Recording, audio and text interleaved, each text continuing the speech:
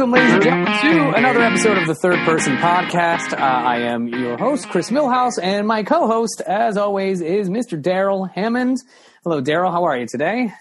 I'm fair to partly cloudy. How are you? I'm fair as well. And we are also joined with our producer, Jim Search, as well. Hey, what's going on, party people? How we doing out there? We're doing pretty good. We got some good vibes lately, man. I know we record, for those of you who don't know, we record some of these in advance, and sometimes we don't get to be as current as we'd like, but we just had an election, and I'm pretty high off of it because I am a big believer in, I don't know, decency and change. A normal government, perhaps? A normal government of somebody that cares. And so I am very happy with the Biden outcome, and I welcome some nice news for once in this fucking weird year that we are living in. It's nice to have something good come about. Well, this is the way I look at it, Chris. Which candidate would be okay with strangling a puppy to death? Which one? Well, I'm going to take a shot in the dark and say not Biden. I'm pretty sure Joe Biden couldn't do it. Which is interesting you say that because Trump is the first president to not have a dog. So yeah, there you go. Isn't that weird? He's the only one. Yeah. Now, wait, what happened to little Fluffy? I heard about. No, it's terrible. Yeah. It's so sad. Well, I'm happy, and even though the election results took forever, which we were fine with because it helped out in the end with all the counting of the ballots and this COVID era that everyone mailed in their ballots this year around this election this time around. But I don't know, man. I've just been in a good mood ever since. That news dropped on Saturday. We're filming this and recording this on Wednesday or Tuesday. Sorry, no, wait, today's Wednesday. Or say Tuesday. I don't know. This is 2020. I never know what day of the week it is anymore. I didn't even know it was November until the election hit. And I was like, oh, shit, where have we been? How many believe here that Trump is just establishing a new brand as national martyr and then he'll have his own TV network? Well, he announced that before the Hillary thing. He wanted to build his own TV network. And that he didn't think he was going to win. And that was the general consensus that he was building up for his new TV network. He's going to lose. Well, I mean, he got 70 million viewers already. No shit, man. That voted for him, and I think you charge them $3 to $6 a piece. As much as we don't want to see any more of him, we're probably going to see a lot more of him just on a lot of news programs and a lot of stuff about his own network. But man, it feels good right now. I'm hoping that things do come and change, and we obviously still have 2 more months and. Let's get through these next 2 months, guys. But which is kind of crazy because as much as this guy hates the news and the media, he's sure ready to create his own media news outlet, right? Mm-hmm. Yeah, he's gonna be Mr. Media now. Oh boy. Well, as much as I would really like to talk more about this, we do have a really, really amazing guest here today.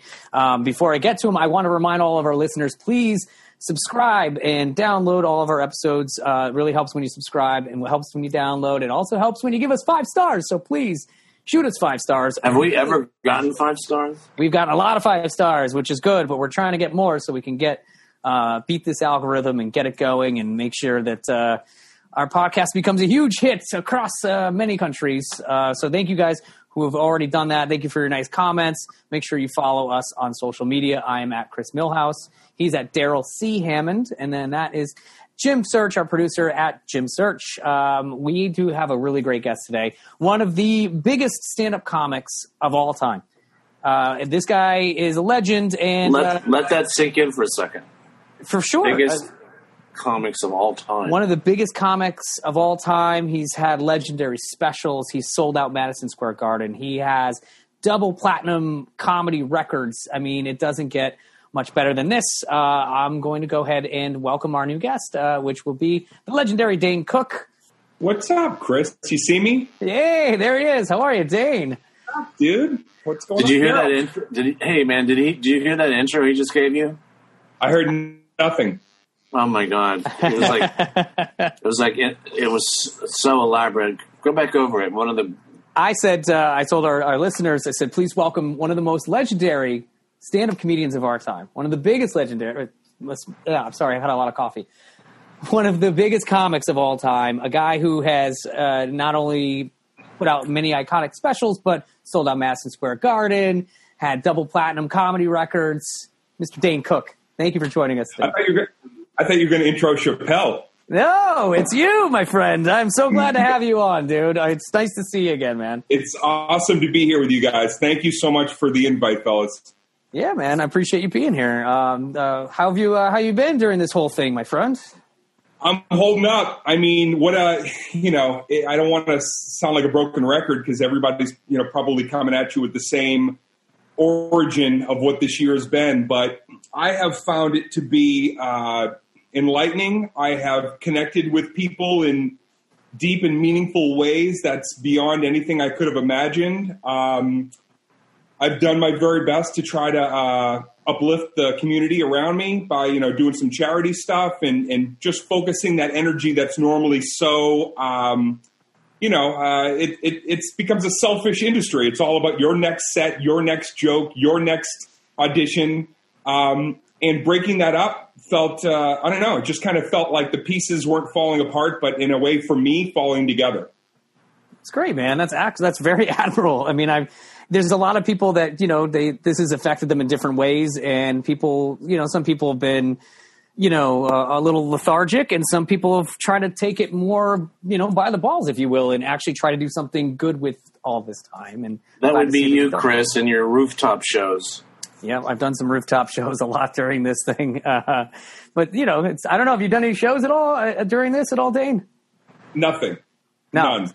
Okay. I haven't had a desire to because I have this whole philosophy, and I've really lived my kind of whole life like this, and certainly my professional life, which is when I get knocked down or knocked off where I think is a pedestal or I'm in a high watermark moment, I kind of feel like that undertow, which I used to be so fucking scared of and I would try to swim to the surface of, I try to go with it because it leads me to more introspective in places, both internally and on my journey in the world that are way more interesting than my own personal agenda has taken me to. And just along the way, it's interesting because I wanted to bring this up, just opening my eyes to so many other of my peers, and I got a chance to tell Daryl how much I admired the documentary that I finally got a chance to see Cracked Up. And, we didn't get a lot of time to talk about it at the Comedy Store, but, I mean, honestly, Daryl, it was so valiant is how I felt watching it. And I felt like it reminded me of some of the things that I needed to kind of rewire and reset myself in terms of just, not being afraid to be bold and be honest. And it made me dive back into my book. I started writing a book about a year and a half ago, and it's the hardest, most laboring thing that I've ever had to do because you start writing a book, and I'm sure maybe, Daryl, you felt this to some capacity in the documentary. You go through waves of like, am I oversharing? Who the fuck cares? Why am I interesting? And you start really, beating yourself up. And I was doing that with this book because it's very personal. My parents dying of cancer, putting my brother in jail, going through, backlash in the industry and just all the stuff that I wasn't. What was the backlash may I ask, what was the backlash in the industry? Yeah, I think that it was a mixture probably of that tipping point of when a career is, I had a pretty good run of maybe about 6 years where, people would kind of, whatever, you'd get those phone calls like, you're untouchable. This will never stop. You're, and I'd read enough. I'm just an insatiable, I guess, learner and reader. And I knew that the end was going to be in sight. But I guess what I didn't realize what was going to happen for me was there was this tipping point of people, getting sick of what I was doing, wanting to see who the next girl or guy was going to be to come up the ranks. And then as that was happening, going through the strife of my parents, my brother, and then not fighting back on maybe some of the small battles when it was like the stuff with Louis, which at the time was really humiliating in public. I just didn't have the energy or the want to fight those what I thought was small fights, because I was dealing with trauma. Yeah. Yeah, man. I mean, you've been through a lot, dude, and that's a lot to talk about. Yeah. And it came I do trauma webinars about trauma. Yeah, I saw some of that stuff, man. Awesome. Tomorrow's will be really good if you're bored. It's with Eve Ensler. It's pretty fucking good. But you were sailing along on a moonlight bay, and then some fucked up shit happened to you. And it happened to me too. Yeah. You don't really realize when you're dazzling them up on the high wire that this is going to end, or at least modify. Right. You also don't realize that that's exactly what you need and will be the best thing for the next phase of your journey. Yeah, there's a great, I like to listen to preachers a lot. I'm a fan of just watching preachers. And there's this guy who says, there's something, I don't want to talk about the Bible, but he says, he's talking about a particular situation. And he said, I wanted God to change the situation, but God wanted the situation to change me, you know? And you get a sense of being pushed into your purpose. Like, I did have a big career. I have a small career now, but I'm doing a lot of service, like a ton of service, and it feels pretty good. Yeah, the big career, though, I don't know, man. It's like a piece of you is there, but then you're part of a much bigger industrial machine. And what I found was, after I got over the upper echelon and went through the therapy of grieving and betrayal, I started to realize, oh, wow, it was more meaningful for me to have real human interaction as opposed to just be the cottage industry of comedy at that moment. That was too much. That's a lot of pressure. You want it, but once you get it, it's like, I don't know if I want to be at the helm of this. Yeah, it's almost like being King Kong on top of the Empire State Building. Everyone's fucking coming at you, trying to steal your shit, you know, trying to criticize you, compare you to someone else. Like, you're up there, and really, some people don't want you to stay up there. And I didn't realize, and I mean, if you'd said to me, you know, theoretically, is show business a rough place to be? I mean, it's a place where horrific shit can happen to you. You know, and it happens to every single person sooner or later, you know. And there's that argument, and people will probably say right now, well, you know, everybody deals with that. But the one caveat is then you're a headline, and humiliation on a small scale with maybe a few people experiencing that hardship. Imagine it magnified to where the whole world is seeing this and then access to you somehow through Twitter or some way to say, you fucking deserve what you're getting right now. Oh, why would they say that to you? Because people are shitty. But people suck. But they're not. Chris, this is the strange and interesting thing. They're not shitty. They're hurt. And they're lost, and they're going through some cycle in their own life. And the only reason I know that is because I went from a nobody, a welfare kid from Arlington, Massachusetts, to the guy with no playbook. Then I hit such a peak that it became almost stupid. Everybody's wanting a piece of you for good or for bad. Yeah. And then what happens is you get all these haters, you get all this backlash. And how do I know it's good? Because years pass, and I start receiving the most beautiful sentiment personally and through emails or DMs from people saying, I wanted to apologize. I've been carrying how I treated you for years. And they explain word for word why they chose me.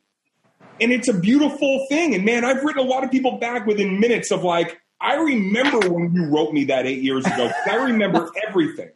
Yeah. And I say, it's cool. Let it go.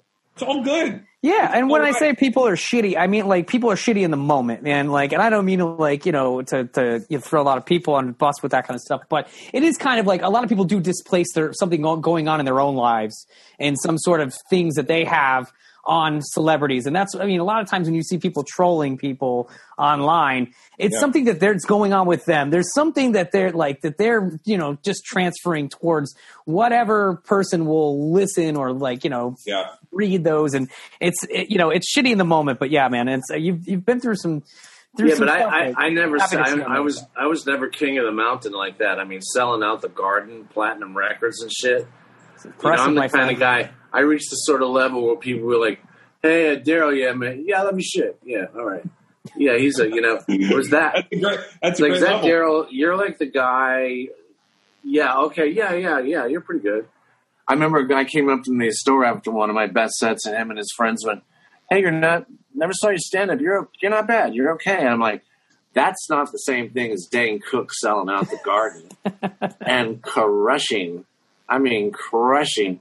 And like when you did SNL, I warmed up the crowd for you that night. Yeah. Your manager gave me a special authentic Major League Baseball, which still sits on the shelf over there. And I was so happy to do that, to get them ready, nice and ready for you. Well, one of the cool things about having you on, Dane, is that we've had a lot of former SNL cast members, but we've never had somebody on that's hosted. I mean, that's a really cool thing to do, and like obviously you've done a lot of cool shit, but like I don't know, do you remember much about all that? I mean, that's got to be the coolest. Yeah, it has to be. I don't think anything will ever. A kid 7th grade watching Martin Short.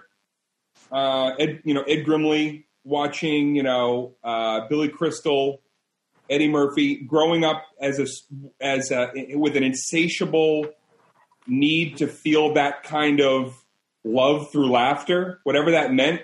I knew I got it in my home, but I watched it on SNL, this portal to a place where you could be different and you were okay. And I felt so sad. And so I'm not trying to be a bummer, but I was such a self-loathing kid that SNL, I couldn't wait to watch it on Saturday nights. And when I finally was, after this incredible journey there and standing backstage behind the door waiting for my name to be called by Don Pardo, who was there at the time, I have great pictures backstage. It was truly the moment in my life where I felt the greatest self-worth, because I worked hard enough to get the one thing that triggered the purpose-driven life for myself. It was amazing. Yeah, awesome, yeah. I mean, it was dope. Was it as good and as walking on stage at the Garden?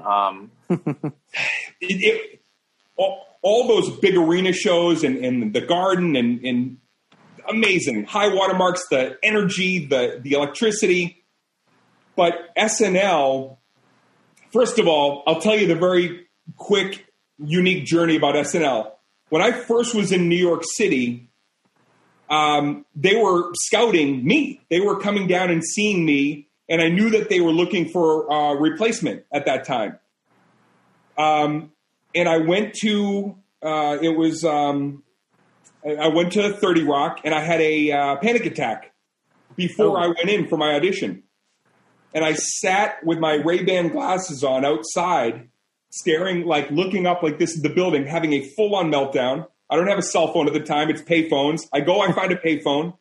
First, I call my mom and I say, I can't do this. I can't go in. I'm fucking freaking out. And she was like loving. My mom was my best buddy. And she said, maybe it's not your time. It's okay. It doesn't have to. And I'm struggling. Then my managers at the time were like, you got to go. This is your opportunity. And I didn't. I didn't go. Oh, shit. I did not go in for my audition. Jimmy Fallon went in. And listen, Jimmy probably would have gotten it anyway. But I never even went in to go up against these guys to give my shot. I knew that they were interested, but I knew I wasn't going to say it was mine to lose, but my gut told me I had a really good shot at doing this. Why didn't I go? Why did I have a breakdown? Because I knew, and Daryl, I'm sure you have so many amazing stories about this. I am a non-confrontational person who had to learn to be confrontational in this industry. And at that time, I was a beta. I had the spine of a noodle. I was only brave on stage. The guy you guys saw in the Village, that was the guy I wanted to be in life.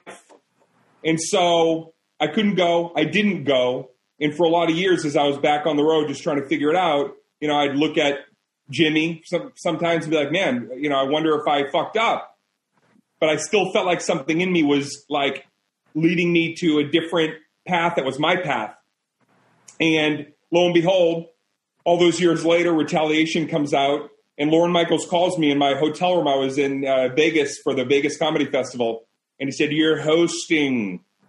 And I just was like, it all made sense. It all clicked. Yeah.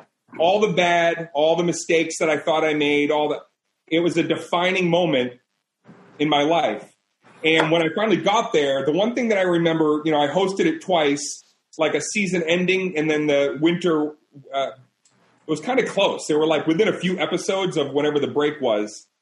And the thing that I remember most about, the two things I remember most about SNL, I mean, I have a lot of stories, but I won't bore you guys with all of them. But the two things that stand out was standing behind the door and finally hearing my name, Dane Cook, and opening that door and standing on the mark. And actually, because I kind of I'm one of those performers, I'm very in my head as I'm editing and talking to myself as I'm performing. And I remember telling myself, this is where I watched for all those years. You made it. You manifested this to be standing where you wanted to stand. And I was very proud. And then the second thing I remember is how scared I was the second time, because I had one of the edgiest routines that Lorne said was ever in a monologue, which was a whole thing about suicide.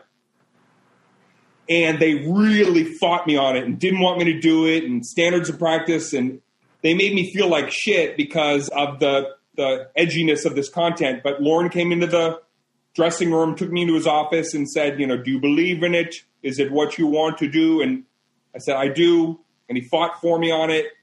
And I just remember doing this incredibly, difficult bit to translate on, national television and doing it. And I remember feeling so proud that it was a part of the show, and that a few days later, a 14-year-old girl wrote me on email and said, I'd been contemplating suicide. I hate my life. I hate who I am. And I'm breaking down because everything she's saying reminded me of me when I was 14, watching SNL. And she said, but by laughing at that with my family watching, you allowed me to express to them that I sometimes have those thoughts. And I was like, that's great, I don't care what anybody says about the monologue or me or whatever. From this moment forward, that mattered to me more than anything. That the thing that drove me to be somebody, I had a message that healed one person who didn't take their life. And I love that. That's incredible, man. That's very impressive. That's awesome. Thanks, man. I once had someone come up to me, and I was doing Entertainment Tonight or something like that. And after I wrote the book, and a mom brought her daughter up who held her arms out where there had been cuts. And she said, I just want you to know you saved my daughter's life. I was like, Jesus. You get a lot of messages I've seen on your social media and stuff. Like he's gotten a lot of messages about this movie helping people and just being such a thing to it's a good thing to talk about, because a lot of people always feel so alone with that type of stuff, whether it's depression or mental illness or any sort of things that they're going through in their life. And to hear someone that from television, somebody that you've seen just talk about it, is a huge thing to make you feel like you're not alone. But on top of that, Chris, when with what Daryl shared, it was like when a person who makes you laugh is the person that's also telling you it's okay to be in pain, because that pain will fortify your ability to succeed. That's more than anybody. Those are the people that have impacted me, and I want to emulate those people. Yeah. The first thing I wrote on my first website, whenever that was, 1999 or 2000, I remember my mission statement. I wrote, I hope if you join this, journey, don't follow me if you're not a fan of risks, because I plan on taking a lot of them in my career. I don't always want to be funny here. I don't always want to. And I was trying to prepare people that like I'm a person with a lot of emotion. I'm a sensitive person, and I wanted to be able to be both things. So when I see like when Daryl did that, I just like I think I watched most of it. Like when I have my hands on my head, you're really like you're getting me, and I'm watching, and I'm going. He's helping me. He's helping so many people, because when the person who makes you laugh can tell you it's okay to fucking break apart. Yeah. And I loved personally just his message was that, you know, you can come out of it. You can come out on the other side. You can make it through and you can beat whatever demons or things that you are fighting, you know, whether it's addiction or something else, you know, and it was great to see that. And I mean, I'm so, you know, you and I have known each other for a while, but Daryl and I have only known each other for like a year or two now. And like, just to work with Daryl has been such a pleasure. And I absolutely love it so far. So it's been great just to do this podcast, man. And you know, it's fun. It's fun to ride the coattails of an SNL legend, as I call it. I think the thing that really inspired me was my whole life I'd been living, not really knowing what was wrong with me. And there were two people that did know what was wrong with me. And those my parents. And they knew that something had happened. My father didn't do anything because he was too drunk. Something fucked up happens to you, and the person that does it to you expects you not to tell. That was the thing. I was like, one fucking day, I'm going to blab my head off. Right. One day, I'm going to fucking shout it, and I want everyone to hear, this is what happened inside this house. Right. You know? All you I mean, look, I got nothing against Bible Belt people. I loved the church there then. I love the church there now. It's a nice church. But, you know, my whole point that I wanted to, like, leave on earth was that monsters hide in the light. You know, all the good people are there, and there are good people. Good expression, man. You know, they are good people, and that's why I said I liked that church a lot. But right in the middle of them was someone who was doing some fucking dirty shit. Right. And because back then, if you could quote enough scripture, people just left you alone. Right? If you cut your grass and you washed your clothes and you did, all the church bake sales, and you went twice a week, I mean, fucking Hitler could hide in that church. You know, but monsters know how to hide, you know, they hide in the light. So, well, I've read so much about, you know, sociopaths and having dealt with, you know, my brother and all that, you know, and living with one and not even realizing until I understood, you know, megalomania and narcissism. And I had to go through a lot of, I had to really educate myself. But once I understood that, it was what you're saying. They're so good at being chameleon-like, and they know how to, they call that mirroring. They know how to mirror you, and they know how to betray you with love, and they also know how to pad you with fear so that you don't go blabbing and telling. Well, that's the classic contract between perpetrator and victim. I'll make it worse on you if you tell. So right. You're just supposed to live with that. In a way, you almost have to be like, God, you're fucking good. Like, you're good.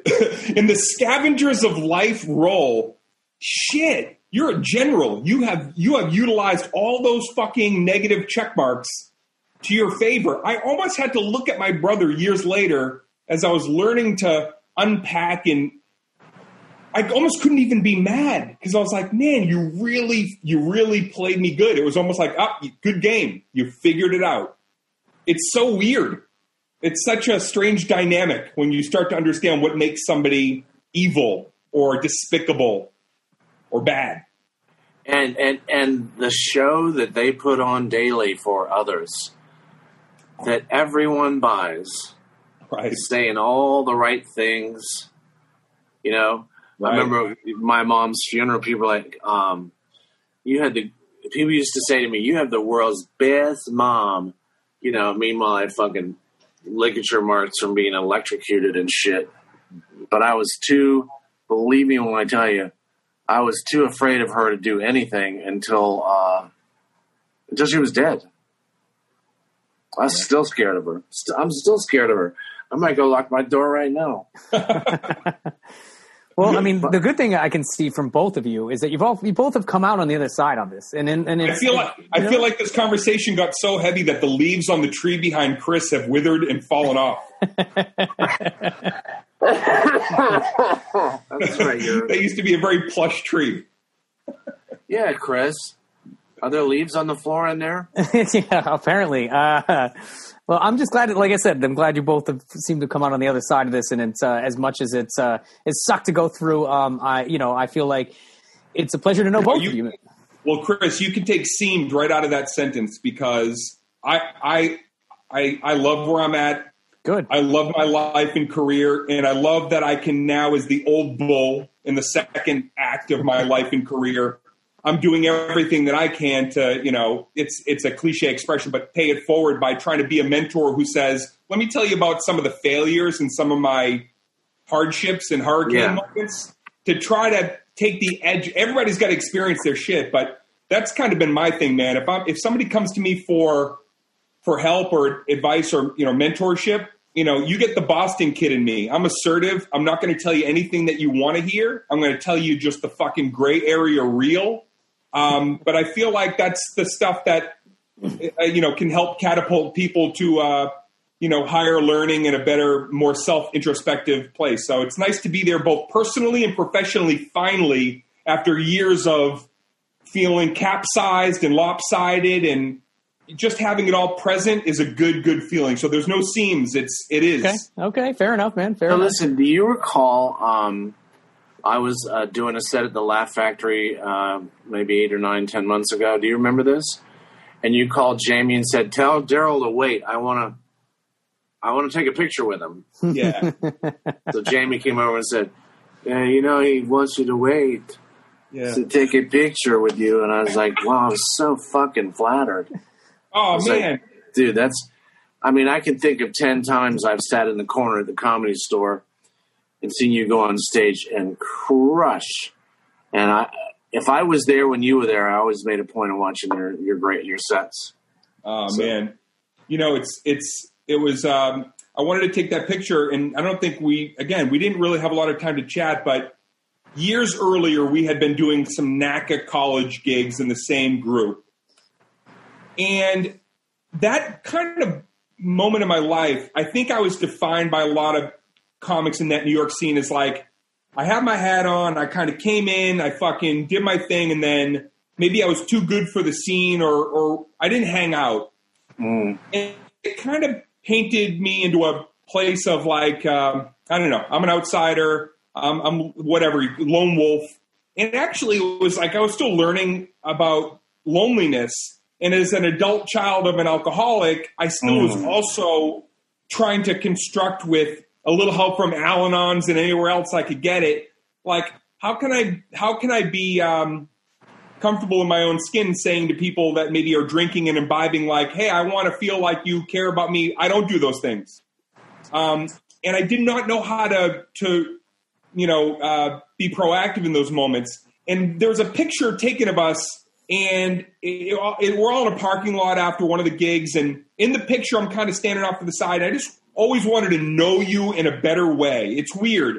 And then I watched you on SNL, and I always felt like and a few guys, I'm saying this to you, I think I expressed this to Norton, and a few guys that like I just admired, and we were in and around, but I always felt like I just never felt comfortable enough to hang. And that picture to me was finally just my comfortability saying, I admire Daryl, and I'm a fan from all the way back when we gigged together. And I was happy to hear that you were wanting to do that with me. Yeah. That was really cool. I was real flattered, and I haven't forgotten that. Very nice. Yeah, hell yeah. Yeah, man. I mean, like, I took a picture with you, Dane. I still have it. I'll send it to you, but it's like I have it. It popped up on my time hop just recently.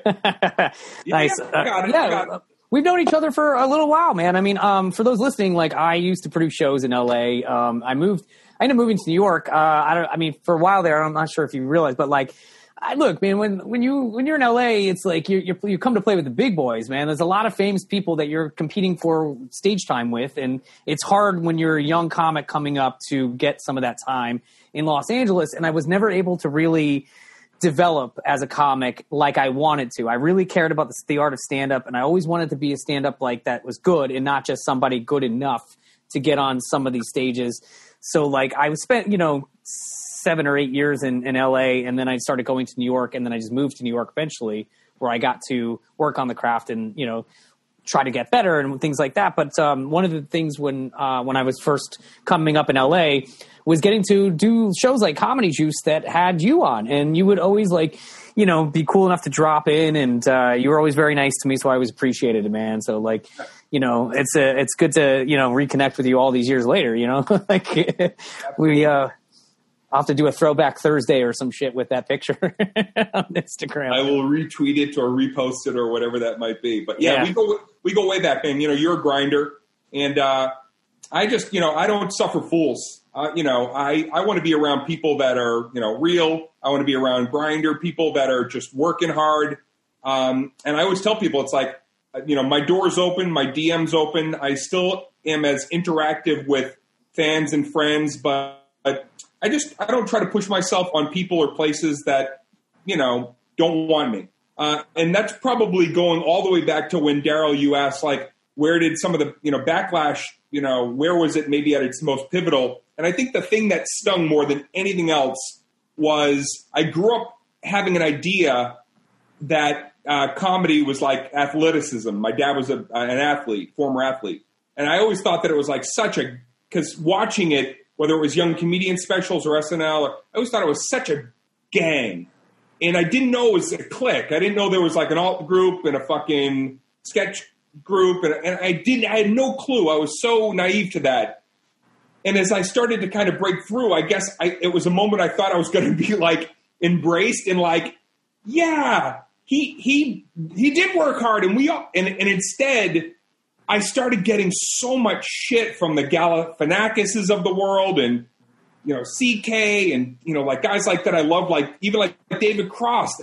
These dudes that I admired were just so hard on me. Yeah. And that was probably the one area of this industry that took the longest to finally come to some kind of understanding of the competitiveness and the dog-eat-dog mentality, because I love comedians, men, women, guys, girls, where you're from, background. The more different you are from me, then that lets me laugh at your world, and hopefully I can do the same for you. But that was the hardest. That was the hardest part of the whole trajectory meeting, the end of that line, and then, that the lack of that support that I was hoping to get. Well, and I found that a lot of those next guys coming up, like you, Chris, were just so spirited and loving. And I appreciated that. And I felt like I didn't always get that from my own squad. And yet some of it is what I just owned with Daryl, which was I also didn't do all my sweeping of my side of the street to say, hey, I need to work harder so you get to know me better. Yeah. Well, one of the things for me personally was that when I produced shows there, there's a different vibe in LA than there is in New York. And this is going back to maybe some of the things you just said. But with me in LA, when I produced shows there, I wanted to just produce shows that were good, great. I wanted to put the funniest comedians that I had the pleasure of knowing on one lineup. I was just trying to put together great shows to be a part of good lineups if I could.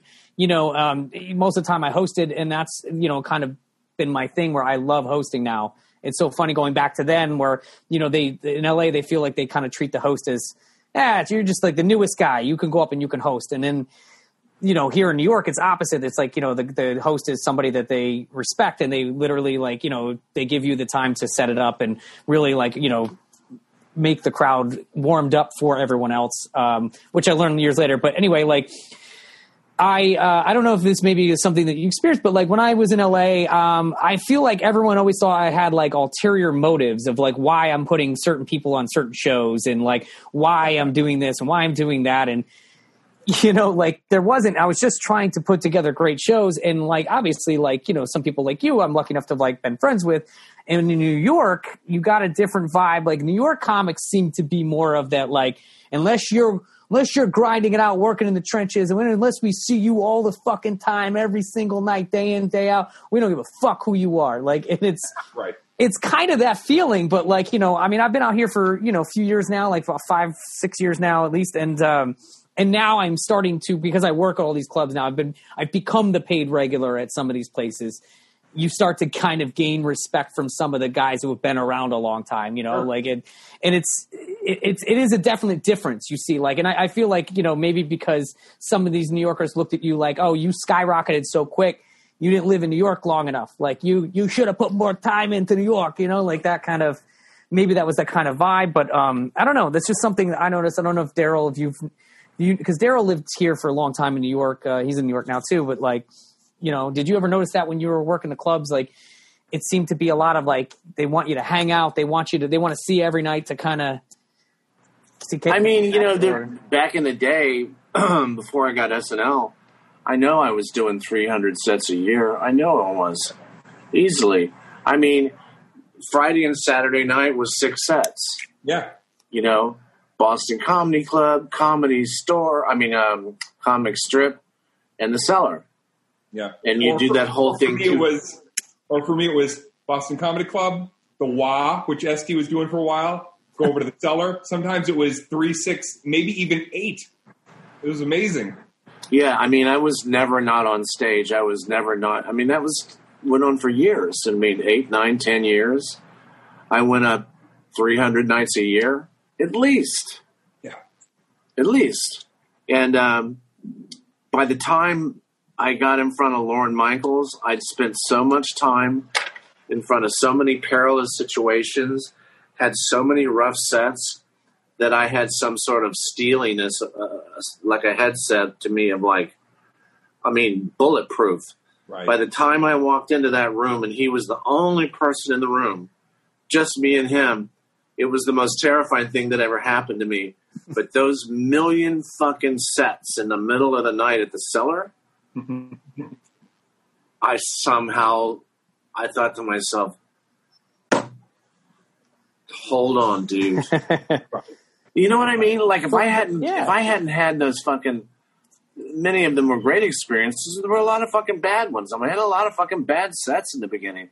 And if I hadn't experienced that before, I wouldn't have had the nerve to stand in front of him on the very spot that you're talking about where you stood, Dave. Right. And then I remember thinking to myself, holy shit, I'm here. I'm here.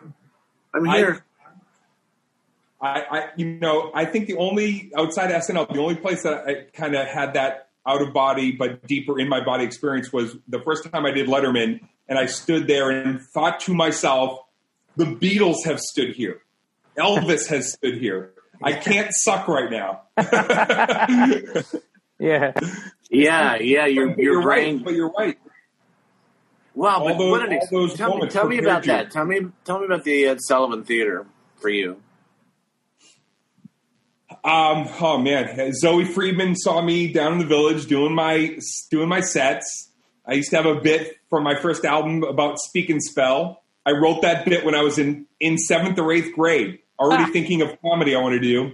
I already did an impression of the Speak and Spell that I had at my house. I thought if I ever did stand up, and so I'm doing this bit for years in Boston and cultivating it, and it's funny. It always kills.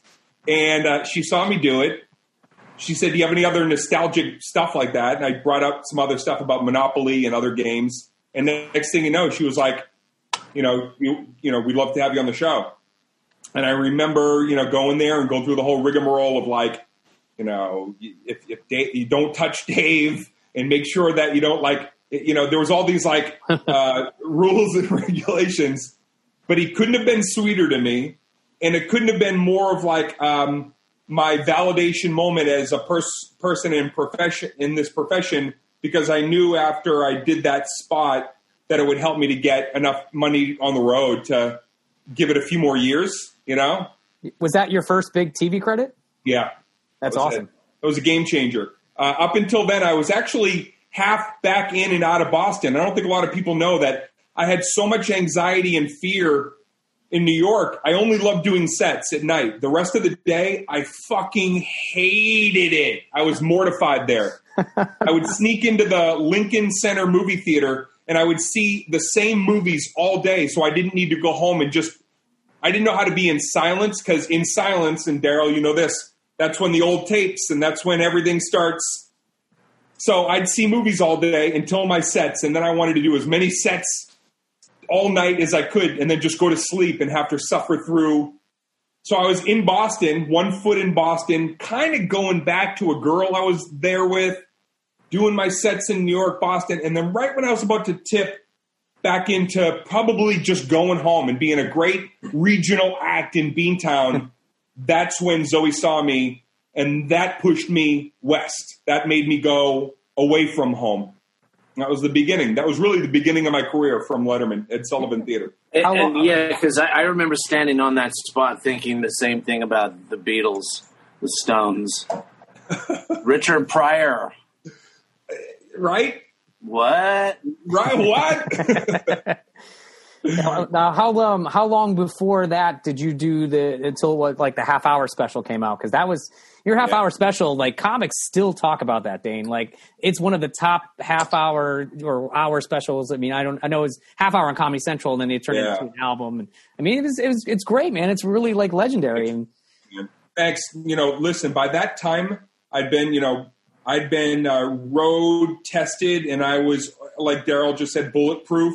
I was growing into my confidence. I had become offstage I learned who to be offstage from who I was on stage. I learned timing in life from timing on stage. I learned being brave in life. I learned being assertive by standing up to hecklers, and everything I learned about who I really wanted to be was I was emulating a version of myself that I then that was me. I literally finally in my own therapy one time was like, oh wow, that is me. That is me. Those are all the pieces of me that I'm too afraid to embrace and say, I am fucking good enough. Yeah. I am good enough. I will own that. And then also be able to own where I wasn't, where I had failed in life, where I had failed people, failed my family, myself. And once I had all that together and that special came along and they offered me that half hour, dude, I was like, okay, I'm just starting to get good, but I've got the goods. And so I knew once I filmed that, I was like, man, if this airs more than 3 times at 2 a.m, I'm going to be around. This will buy me another 10. I kind of looked at it like decades. I would try to plan like 10 years at a time. Yeah. And I was like, okay, this might get me through at least 5 of those. Little did you know, it got you through a lot more than that, Like, it sure did. They aired it twice a night forever. It was an embarrassment of riches because it changed everything. It changed my, I went from being like in the system as a kid, food stamps and blah, blah, blah, to being like the first person in the whole lineage of my family to be wealthy. Nobody in my family had ever even known that word for eons. It's incredible. And it was incredible to be able to give back and show my family a new kind of life and break the chain of addiction. I'm the first. I've never had a drink or a drug in my life. I've never wanted it. I've never craved it. That's very admirable, man. It really is. It was just like I wanted to be the guy that could change some of the cycles of negativity that I had seen existing in my lineage for a long time. Good, man. I mean, that's incredible. That's a remarkable statement. Never had a drink or a drug, and yet I rose to the very, very, very top of the industry. Yeah, it's impressive, man. It really is. That's impressive, dude. Yeah. That's another impressive thing. All right. Fun little fact about that half hour, man. When it came out on like a record, like you can get it on CDs. I was in radio at the time. I was a radio DJ. It was back in I think it was like 2003 or 4. When did that come out? 2004? 2002. Okay. So I was in radio. I was doing late nights in San Diego on a rock station, and I used to do this because I was a big stand-up fan, and I hadn't started stand-up yet. But like, I used to on late nights on Friday nights, and like sometimes I'd be like, dude, no one's listening, no one cares about me, no one gives a shit about what I have to say. So I would play a track from your record, and I would call it like it's Comedy Friday Night, and then I would just play like a quick like 1 minute bit that you had, or like just a clip, and it became so popular. Like people used to just call in going, who is that? Who are you playing? Like, what stand-up is that? And so I'd go, oh, it's this guy, Dane Cook. And then, like, it just became, like, such a, like, thing. And I don't know, it kind of, it was, just became, like, a popular little segment on my little late-night show that I had. So that moment of my life, which you shared, was very unique forever because it was just all love for a little while. Yeah. It was when you're new and people are discovering you, even if they're not into you, they're not going to come against you. They're just going to kind of be like, nah, not my thing. So there was this few years, both even online. The Hater Nation wasn't online. Trolls, if you wrote a bad comment during that period, people were like, oh, people couldn't believe you wrote anything negative. And it was truly a few years of pure love and joy. It really was amazing. A great, very memorable time in my life. Really, really wonderful. Yeah, that's great, man. And how long until you did Retaliation after that? 2 years. So once, you followed it up pretty quick. Harmful came out, but Harmful was like everything from 1990 up. Yeah, old stuff you wanted to get out. Yeah, but I've been working the new material leading up to that record coming out for about 3 years. I knew that I was going to go, I'm not going to have that sophomore slump. I knew it. I was like, I know this first one's good, but I know how second albums usually are like, eh. So I made sure to be working on it for a few years before I even recorded that first album. And I was really fortunate that the timing of the way those both came out, it really was a nice catapult into whatever was going to, be next, movies and all that other cool stuff. But yeah, man, those two albums, in that era of my life, it's when I look back at photos or old emails, and I have everything. I've literally saved every fan email, good, bad, whatever. I could click on any one from that date, and it's like, just discovered you. Wow, can't wait to come to your show. So cool that you're coming to Delaware. And it was just riding a wave of dream come true for a while. Well, Chris and I did a dream come true a couple of weeks ago in Connecticut on somebody's lawn. Like an outdoor show in the middle of like this like field next to the woods. Like I'm getting heckled by geese going by, and like it's just like fuck, man. I remember thinking before I went up there, I was like, I've played the White House. Oh my God, 3 times. And here I am in a field, geese, people flying over your head. My first show, the set was kind of rough. Haven't done stand-up in 8, 9, 10 months. Yeah. Second set was okay, pretty good. It was kind of solid. No, he did better than that. He's not giving himself enough credit. The first show was good, and the second show was even better. He, as always, Daryl Hammond is a very funny comedian who knocked it out of the park, literally and figuratively. But you can't hear them, You can't hear them. And I came off stage after the second set. I was like, did I tank? Right. Yeah. Because when they laugh, about those, the sound isn't there. The sound goes up in the it just dissipates right into the sky. It sounds like, Yeah. Chris, do you remember that? I was like, did I tank? Yeah, you were asking from the stage. He's like, am I doing okay? You're like, yeah, you're killing. I was like, what the fuck is happening in that corner over there? Because evidently whatever I have as a performer, it ain't working in that little part of the biosphere. It's fucking whacked out. But you know what? We did a show. I guess we'll... Go ahead.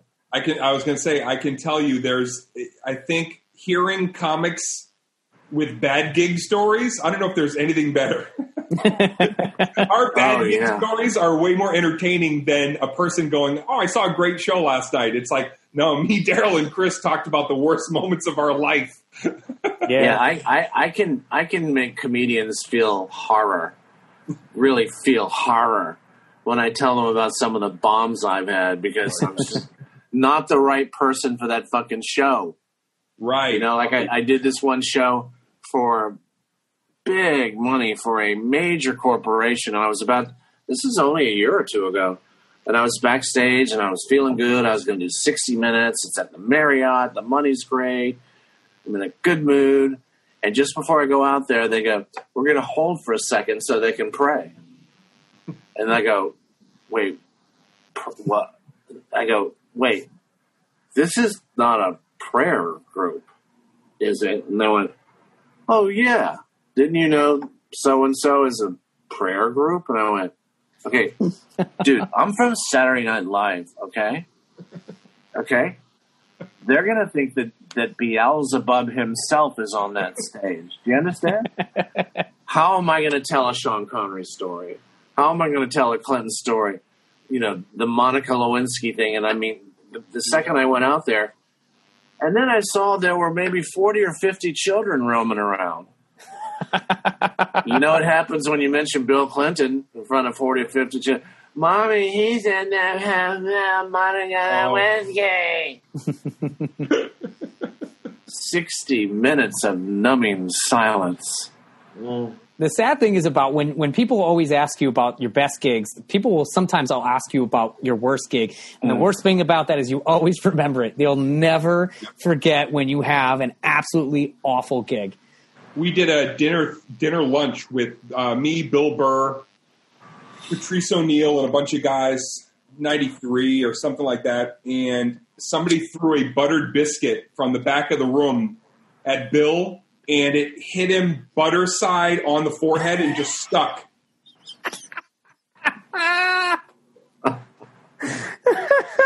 That's so fucking funny. I'm sorry. And then a week later, I was doing a bunch of SUNY gigs in upstate New York, and Matt Frost booked me in a hallway, in a fucking, literally standing on like a milk crate in a hallway where everybody was just going to be walking past, going to and from wherever. And you had to do like your bits. Why are college gigs always the fucking worst? With a movie, and the audience is in motion.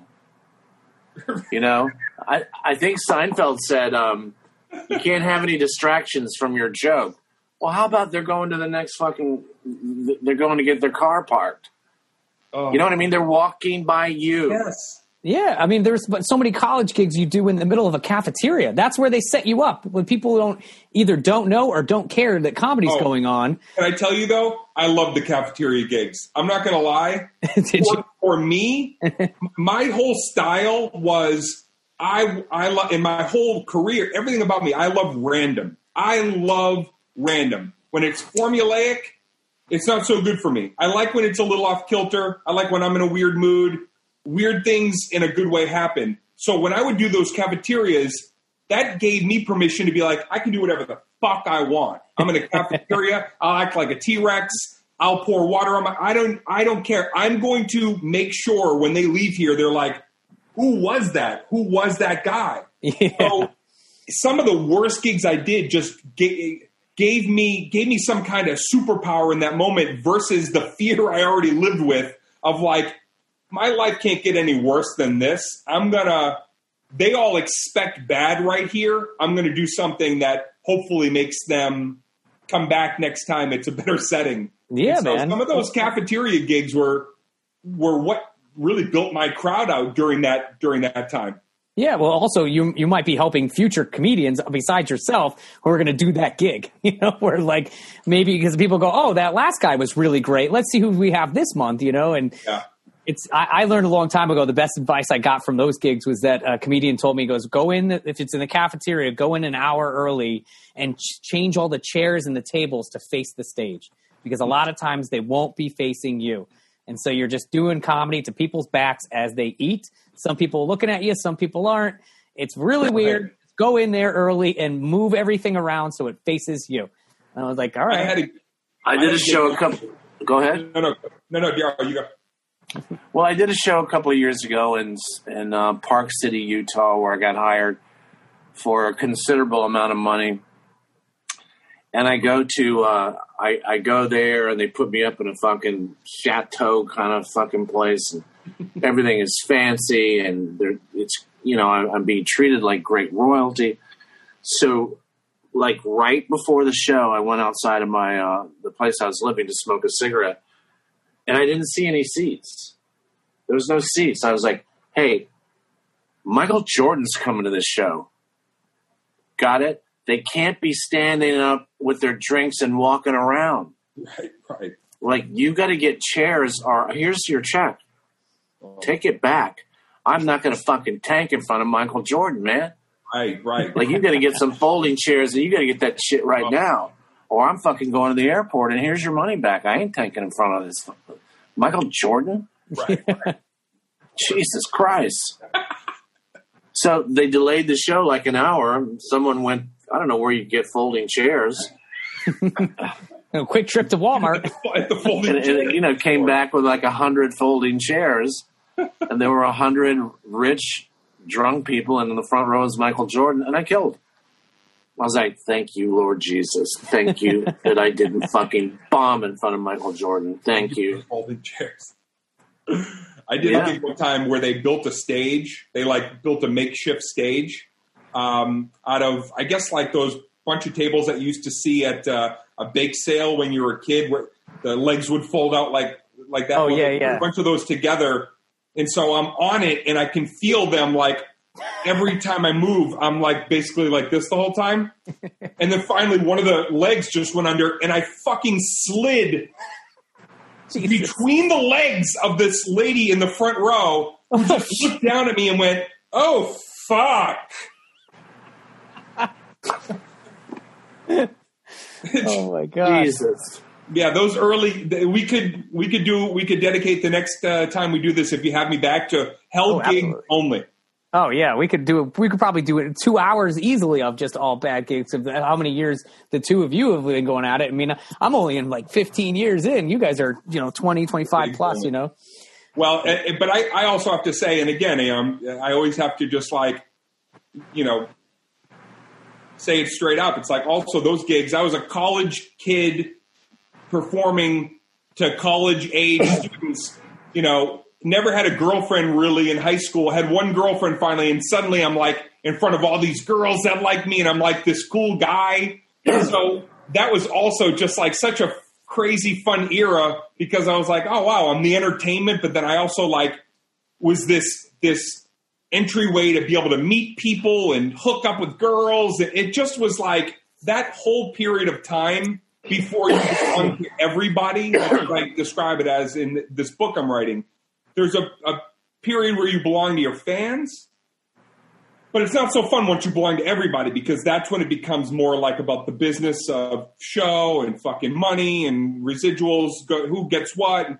Everybody, it's become so much more clinical and benign. But when it's just you and the audience that knows you, the best. Yeah, great era. Well, I mean, you went from doing shitty college gigs to doing Madison Square Garden, man. I mean, that's incredible. Like, yeah. Tell us a little bit about the Madison Square Garden gig. I mean, the first time you got to do that. Oh man, have you done it a couple times now? I did. Yeah, I did it a few times. I did it, and then I did the last time I did it was like in Friends, and I got to have a bunch of guys, Burr and a bunch of people on the show with me. But the first time I did it was, I used to walk by. I used to walk down to the Village. I didn't have, really even enough money for cabs or wherever. And I'd always walk by it. And I'd stand outside. And my sister Kelly saw Steve Martin there when I was 15. And she came home and told me these stories about, this guy that I loved, that I wanted to, follow his career, bringing comedy into movies and TV, and just love this guy. So I'd walk by and I'd look at this building and I'd kind of talk to it. I always talked to myself. I was such a loner that I was comfortable. Like, there's a homeless guy talking to himself and there's me talking, going like, I really want to play you. I was literally going like, I want to play you someday, and please don't go anywhere because I'd like to play you. Talking to this fucking edifice in the middle of the night. Before you, it was only what, Steve Martin and Dice Clay, right? As far as comics go. I guess so. They told me it was just a short list of people, but I do know that as far as like people selling it out in terms of like being in the round and doing it, I don't think anybody had done that in a comedy sense. But I know guys like Dice, they were like, obviously he was selling out, massive stadiums and stuff. But whoever had done it before me didn't matter in that moment. I was there going, yeah. I gotta take this by the horns. This has to be one of my best nights ever on stage. I can't stop. How long was your set? An hour and 16 minutes. 1:16. The perfect amount of time for not overstaying your welcome, I think, in comedy. Yeah, someone told me one time is like on these big shows, they want 90 minutes, and then they want to have drinks and shit and go to dinner, and 90 minutes is enough time to knock them dead, Yeah. 90 Although minutes. I have seen Leno do 2:25 and 2:15. I saw Cosby do 90 minutes, and then he came back and did an extra 40 minutes as an encore. But Dane actually holds a record, I believe, either you or Chappelle, right? Then you do it at like the Laugh Factory where you did like, that's not, I know. Everybody says, because I did 7 hours and Chappelle did 6.5. The world record is literally like 36 hours, a guy standing on stage. Oh. I think we had both done a Laugh Factory record of long sets. Yeah. I remember that. I was living in LA during that time, and I was like, holy shit, man. You were like buying pizza for people coming in and like. I know. It was the one time in my life I was like, I'm just going to go for it and see if I can do something like stupid and be up here all night. But you know why I did that? I didn't have anywhere to go. It was like, hey, I'm just bored. Let's do it. I did not have anywhere to go. And sometimes the dread of going home or back to my apartment was like, we just want to live in that moment on stage because we feel like somebody. We feel safe. It occupies your mind in like a dopamine release, level that for me, for a lot of years, I just needed to learn how to love my life as much as I loved my life there, I wonder if we'll, Dane, I wonder if we'll ever bump into each other at the Laugh Factory again. Well, not only that, but I hope that there'll be a time when maybe we could actually break bread and grab a lunch. Yeah, no kidding, right? I would love to do that. What city are you in? I'm in LA. Oh, all right. Yeah. I had to leave LA. I mean, everything that I went there for closed. Right. I was at the time getting treatment for type 2 diabetes from UCLA. There were these two great shrinks that I wanted to work with in person, and we did EMDR and all this other shit, Now I can't meet with anyone in person. Right. I can't go to a 12-step meeting, which has always been a big deal for me. And I can't go on stage. What am I doing there? Right. Right, all my shit was gone. So I daydream about West Hollywood. I daydream about doing a set at the store and walking home. Fuck yeah. Right. Those are good nights. I feel like strangely optimistic. Catastrophic moments in my life have always led to a better experience. And I have what I call my golden gut. And in my life of 48 years, I think maybe a dozen times my gut has been gold. What does that mean? I know something. I'm no soothsayer, but I fucking know something. I knew when I was a kid I could do SNL, and I've had a few periods in my life. By the way, I've been wrong a bunch, but when my gut is gold, I tell people, just trust me on this. And my gut is gold on this. I think we're going to come out of this era. I think we're going to be okay. And I think that in some ways it's going to be a celebration in this country unlike ever before. So I know we'll have that lunch, and I know shows will come back, and I feel like we're going to be healthier and closer and more introspective than ever. I hope lots of laughter, lots of STDs, maybe. I mean, for more than any other industry outside of live music, stand-up comedy is going to be. You will be booked every night you want to be booked. If we can finally put this thing to bed, and we will. We're going to. Oh, yeah. it's going to be an amazing period for all of us that love to be on stage and want to be on stage. Yeah, I mean, people are going to need comedy, man. Like, that's the thing, is people always need that light, you know, in the darkness. And I feel like, you know, one of the best feelings for us is to go out and provide that light. And so, like, I feel like it will always be a need. It will always be, there's always going to be room for stand-up. And then, especially after everything we've been through, I think that, you know, not to use a dumb industry term, but the bubble will come back. You know, like, we're going to have another one of those. Yeah, you know, and my sort of fantasy is that Chris and I will do this podcast in front of a live audience. For instance, yes, if what happened here tonight happened in front of a live crowd at Gotham, we would have killed. Right. Yeah, we would have killed. This show would have gotten lots of big laughs, and plus it was really informative as hell. Yeah, you know what I mean? I just miss stand-up, man, and also live crowds. I feel like we're also ushering in a new. I've seen the trends in comedy. I've been a part of the trends of comedy. I've seen it turn corners after 9/11, certain moments of my life. And I feel like we're going to enter into a wonderful, wonderful era of stand-up. And I think it's because of things like an amalgamation of things. But when you see Daryl's documentary, when you see that Chappelle set that he did, the first one that went on YouTube with the George Floyd stuff. Yep. I can name a bunch of people that what I think you're going to finally see is, I think the era of hubris in Boys Town is done in LA. And I think that's okay. I think they had a great run out here and they're all successful and they're going to go on to do their own thing. And I think that you're going to see and have more permission for people to be way more real and emotional the way some of these comics that in these conversations will allow us to be. I think that's just going to allow shows to be so much more versatile and inclusive and interesting. Yeah, you're going to see topics we never really thought we'd see in a comedy show, like your suicide stuff. I think so, man. And I think it'll give us all permission to fuck with each other a little bit more because, and I mean that because once everybody has the ability to be a part of the show, to express, then everybody can take a punch and give a punch. It's during that period where not all the voices were heard. Well, of course it starts to feel lopsided. But now when you get everybody out there and every kind of person from every walk of life is in the mix, we can have at it again. That brings you back to permission of, you've seen us all love each other on the show again. Now we can haze each other and bust balls and roast. Yeah.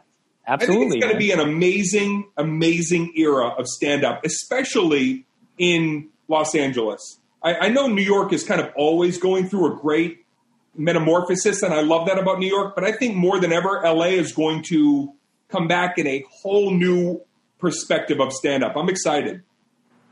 Yeah, man, I agree. I'm excited as well. I mean, I like that outlook, and I think that I think that you're right. I think you're dead on with that prediction, man. It's definitely something that everyone will need, and we'll have this relieved feeling as comics to be like, oh my god, like we're through it. Like let's have a fucking good time, man. Like let's go out there and it's coming. Yeah, we'll be there. We will have that lunch, Daryl, and we will be sharing stages together. We just gotta continue to. I say if anybody's listening and you're a little lost and you're still tumbling.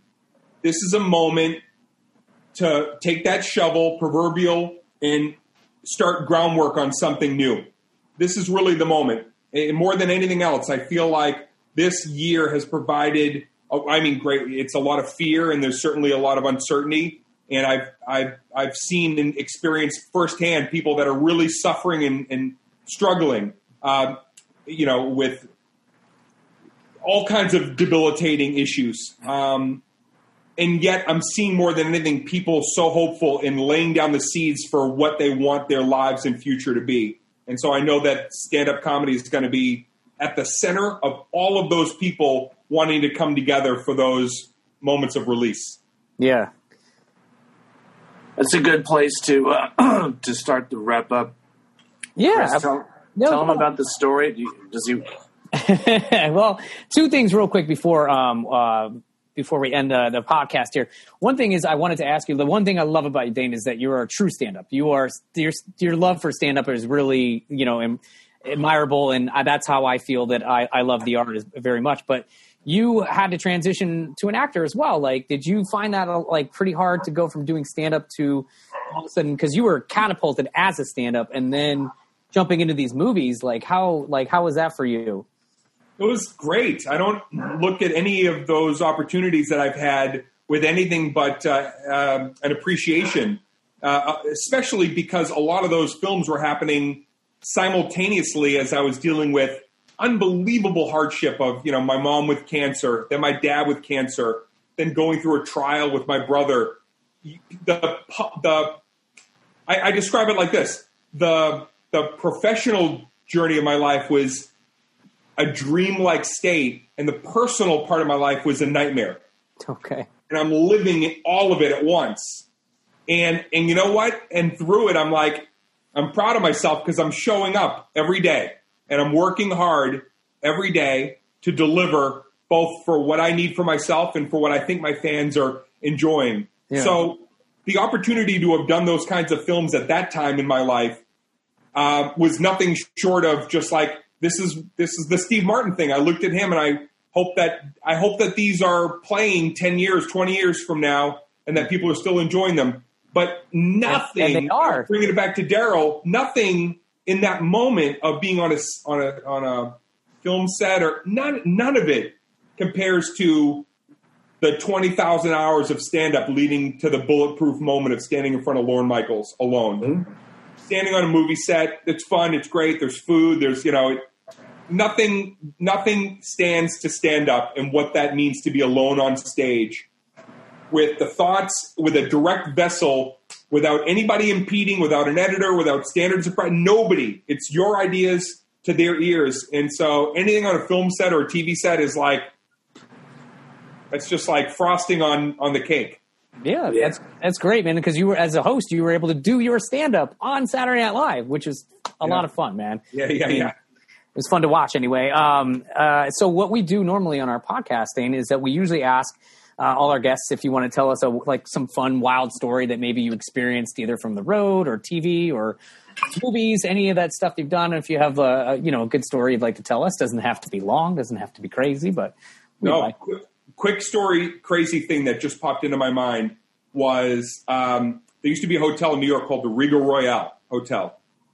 And they booked me, my third Letterman appearance, they booked me in this hotel.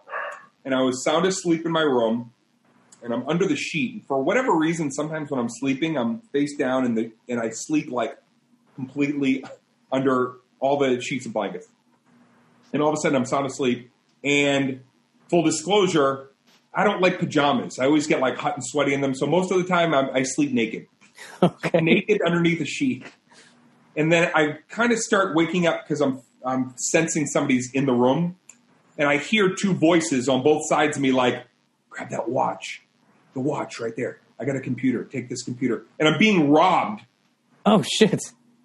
And I'm terrified. And it's hitting me immediately that there's two guys in the room and they're stealing my shit. And so I have to make a split-second decision to fight these guys naked before they hit me over the head and kill me, they discover. I had 1 second to make this decision, so I launched myself just straight up. I just put my hands and knees, and I just jumped straight. And thank God they had just realized that I was still in the room. And as I jump up and throw the sheet up, and I'm ready to, fight two dudes, they were like this and running out of just dropping my shit. And I chased them out the door because now my adrenaline's up. And they ran down the hallway. They had disguised themselves as janitors or something, and gotten the key cards from a maid, and were going into people's rooms. And I just think about that moment from time to time. I go, oh man, what would have happened if a second earlier I jumped up and was it was on? I was actually fighting two dudes naked in my phone. When you ran out into the hallway after them, did you stop for a second to consider putting your underwear on? I think that's what put me back in the room. Yeah. I would love for if somebody was listening to this that was one of those guys to comment and go, "Hey, Dane, that was the dude that was trying to rob you." Like, trust me, now I'm going to get 20 people DMing me. I was the dude. Yeah, no shit, right? Well, that's a fun. One of the guys. It's a fun story, man. Daryl, what would you have done in that situation? Me? Yeah. If you were naked in bed? I would. Jesus Christ, I don't know. I think for that reason, I feel so vulnerable when I sleep. You know, I've never slept naked. I always have my underwear on, but confronted with two fucking bad guys, right, in the middle of the night, man, I don't know what the fuck. I might have played dead. But I just laid there. Right. But you sort of make this decision like, look, if I don't jump up and make a move right now, any fucking move, yeah, you know, this could turn into a nightmare. Like one of those things from forensic crime shows. Forensic Files, yeah. Right. Like something really fucked up where a guy picks up a club and starts hitting me and shit. Well, I used to have a bit, and it was actually in my head, where I used to do a thing on stage where I'd say, someday when I die, the only thing I never want to be described as skeletal remains. Yeah. And that bit was in my brain. I'm like, the last thing of like, Dane Cook bludgeoned to death in a hotel bed. Like, I was like, I'm not getting bludgeoned. I'm at least going to put up a fight here. Yeah, I don't want blood spatter velocity, you know, in my obituary. Dime-sized droplets of blood. Shallow grave. Yeah, none of those phrases to describe that. That would be great. My ego was like, I can't let this be my last moments on earth. Yeah. I mean, I don't know. I don't know what I would do. I only had one time where years ago, I was walking back to my car late at night and someone was breaking into it. And I walked up on the guy and I was so caught off guard that I just go, "Hey, that's my car." And like the guy jumps up and he bolts, but I'm like, and like, it's so jarring in the moment. And I just kind of like, then I started thinking like, well, that was kind of stupid, dude. Cause what if he just put his head up, looked at me, saw how big I was, you know, cause I'm a short little dude. And like, he'd probably been like, "Dude, give me your keys." And like, I would have been like, "Here," like, you know, like, what am I going to do in that situation? He just got scared cause I like kind of like made my voice, you know, pronounced, and like I scared him as much as he scared me. I think that's what the whole thing was. But I'll think back on that going, what the fuck would I have done? You know, because I've always wondered if someone was trying to abduct me and force me into a car, you know, and they had a knife in my back. I think I hope I would make the choice that you made, Dane, where I said, "Hey, I'm fucked anyway. Yes. I got to try something." Right. Because this is not going to end well. Right. This is going to be a fucking horror movie. So, yeah. Well, we appreciate you being on today, Dane. I can't tell you how much we loved having you on and hearing some of these great stories about coming up through stand-up and, you know, all the stuff you've done through your life, man. So I look forward to seeing that book. You have any idea when that's going to come out yet? Yeah, it's done. I mean, it's done. Congratulations. Pandemic. So now we're just in the process of, you know, I'm deeply proud of it, man, and I hope it helps a lot of people. It's really more than anything about kind of my philosophy of overcoming, you know, the traumas in my own life and how I grew up in alcoholism, and yet at the same time, it's very funny because of the career and the great stories and access that I've had. So somebody read it recently and said, "This reminds me of Confessions of a Dangerous Mind" or something, because you've got this unbelievable story of what my brother did to me. And when people finally see that full story of how grim it actually got and what I experienced in that, looking back at it, if it didn't happen to me, I almost wouldn't believe what I put together. It's a harrowing tale that's hilarious.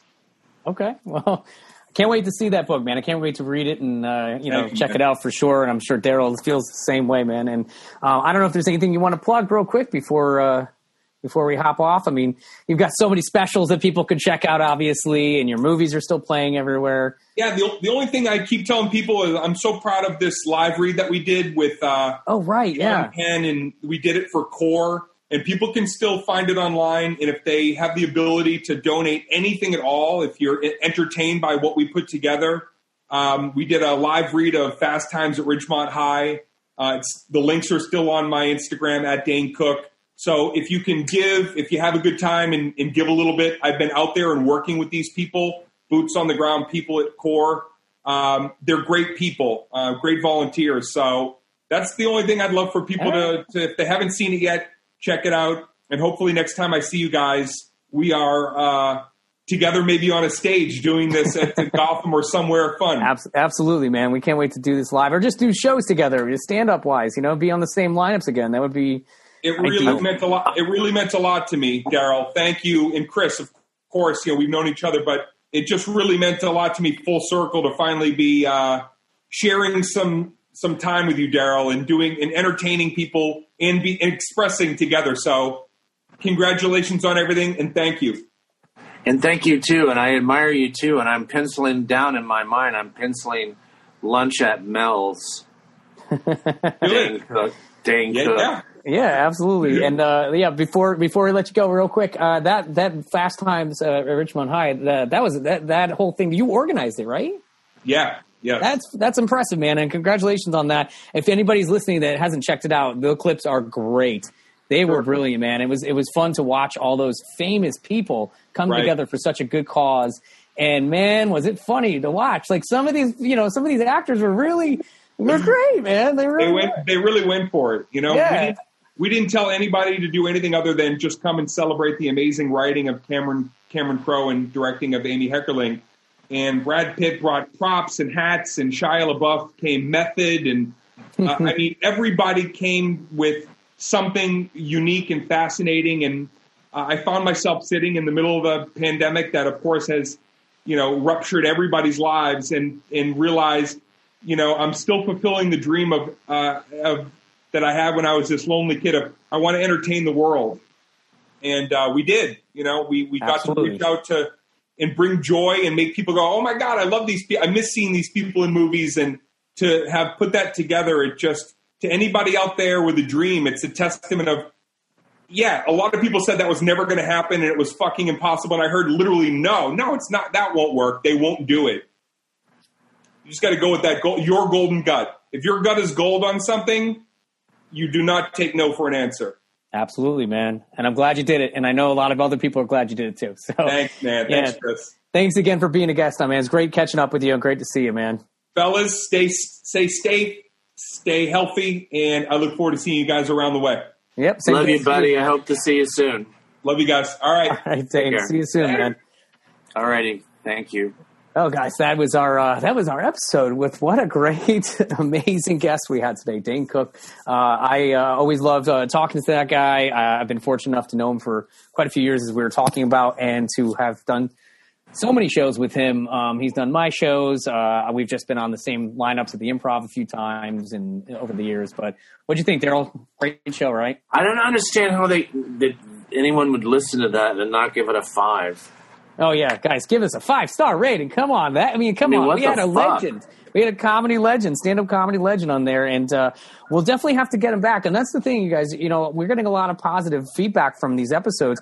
And some of these guys, we want to have them back for a second episode. We try to cram in, we cram in quite a bit. I mean, that was a longer episode, but we want to do more. There's a lot more we want to ask and we want to talk about. And, we share a bond of, with people like Dane of the stage. And, I'm just excited for how the direction of our podcast is going. We've got some really cool guests coming up, and not everyone's going to be a stand-up. We have some actors. We have hopefully a very prominent news anchor coming on soon. So he has agreed.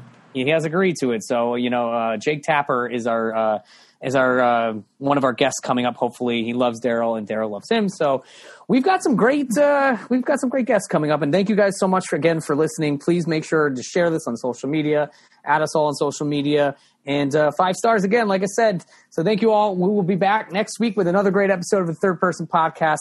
We'll see you then.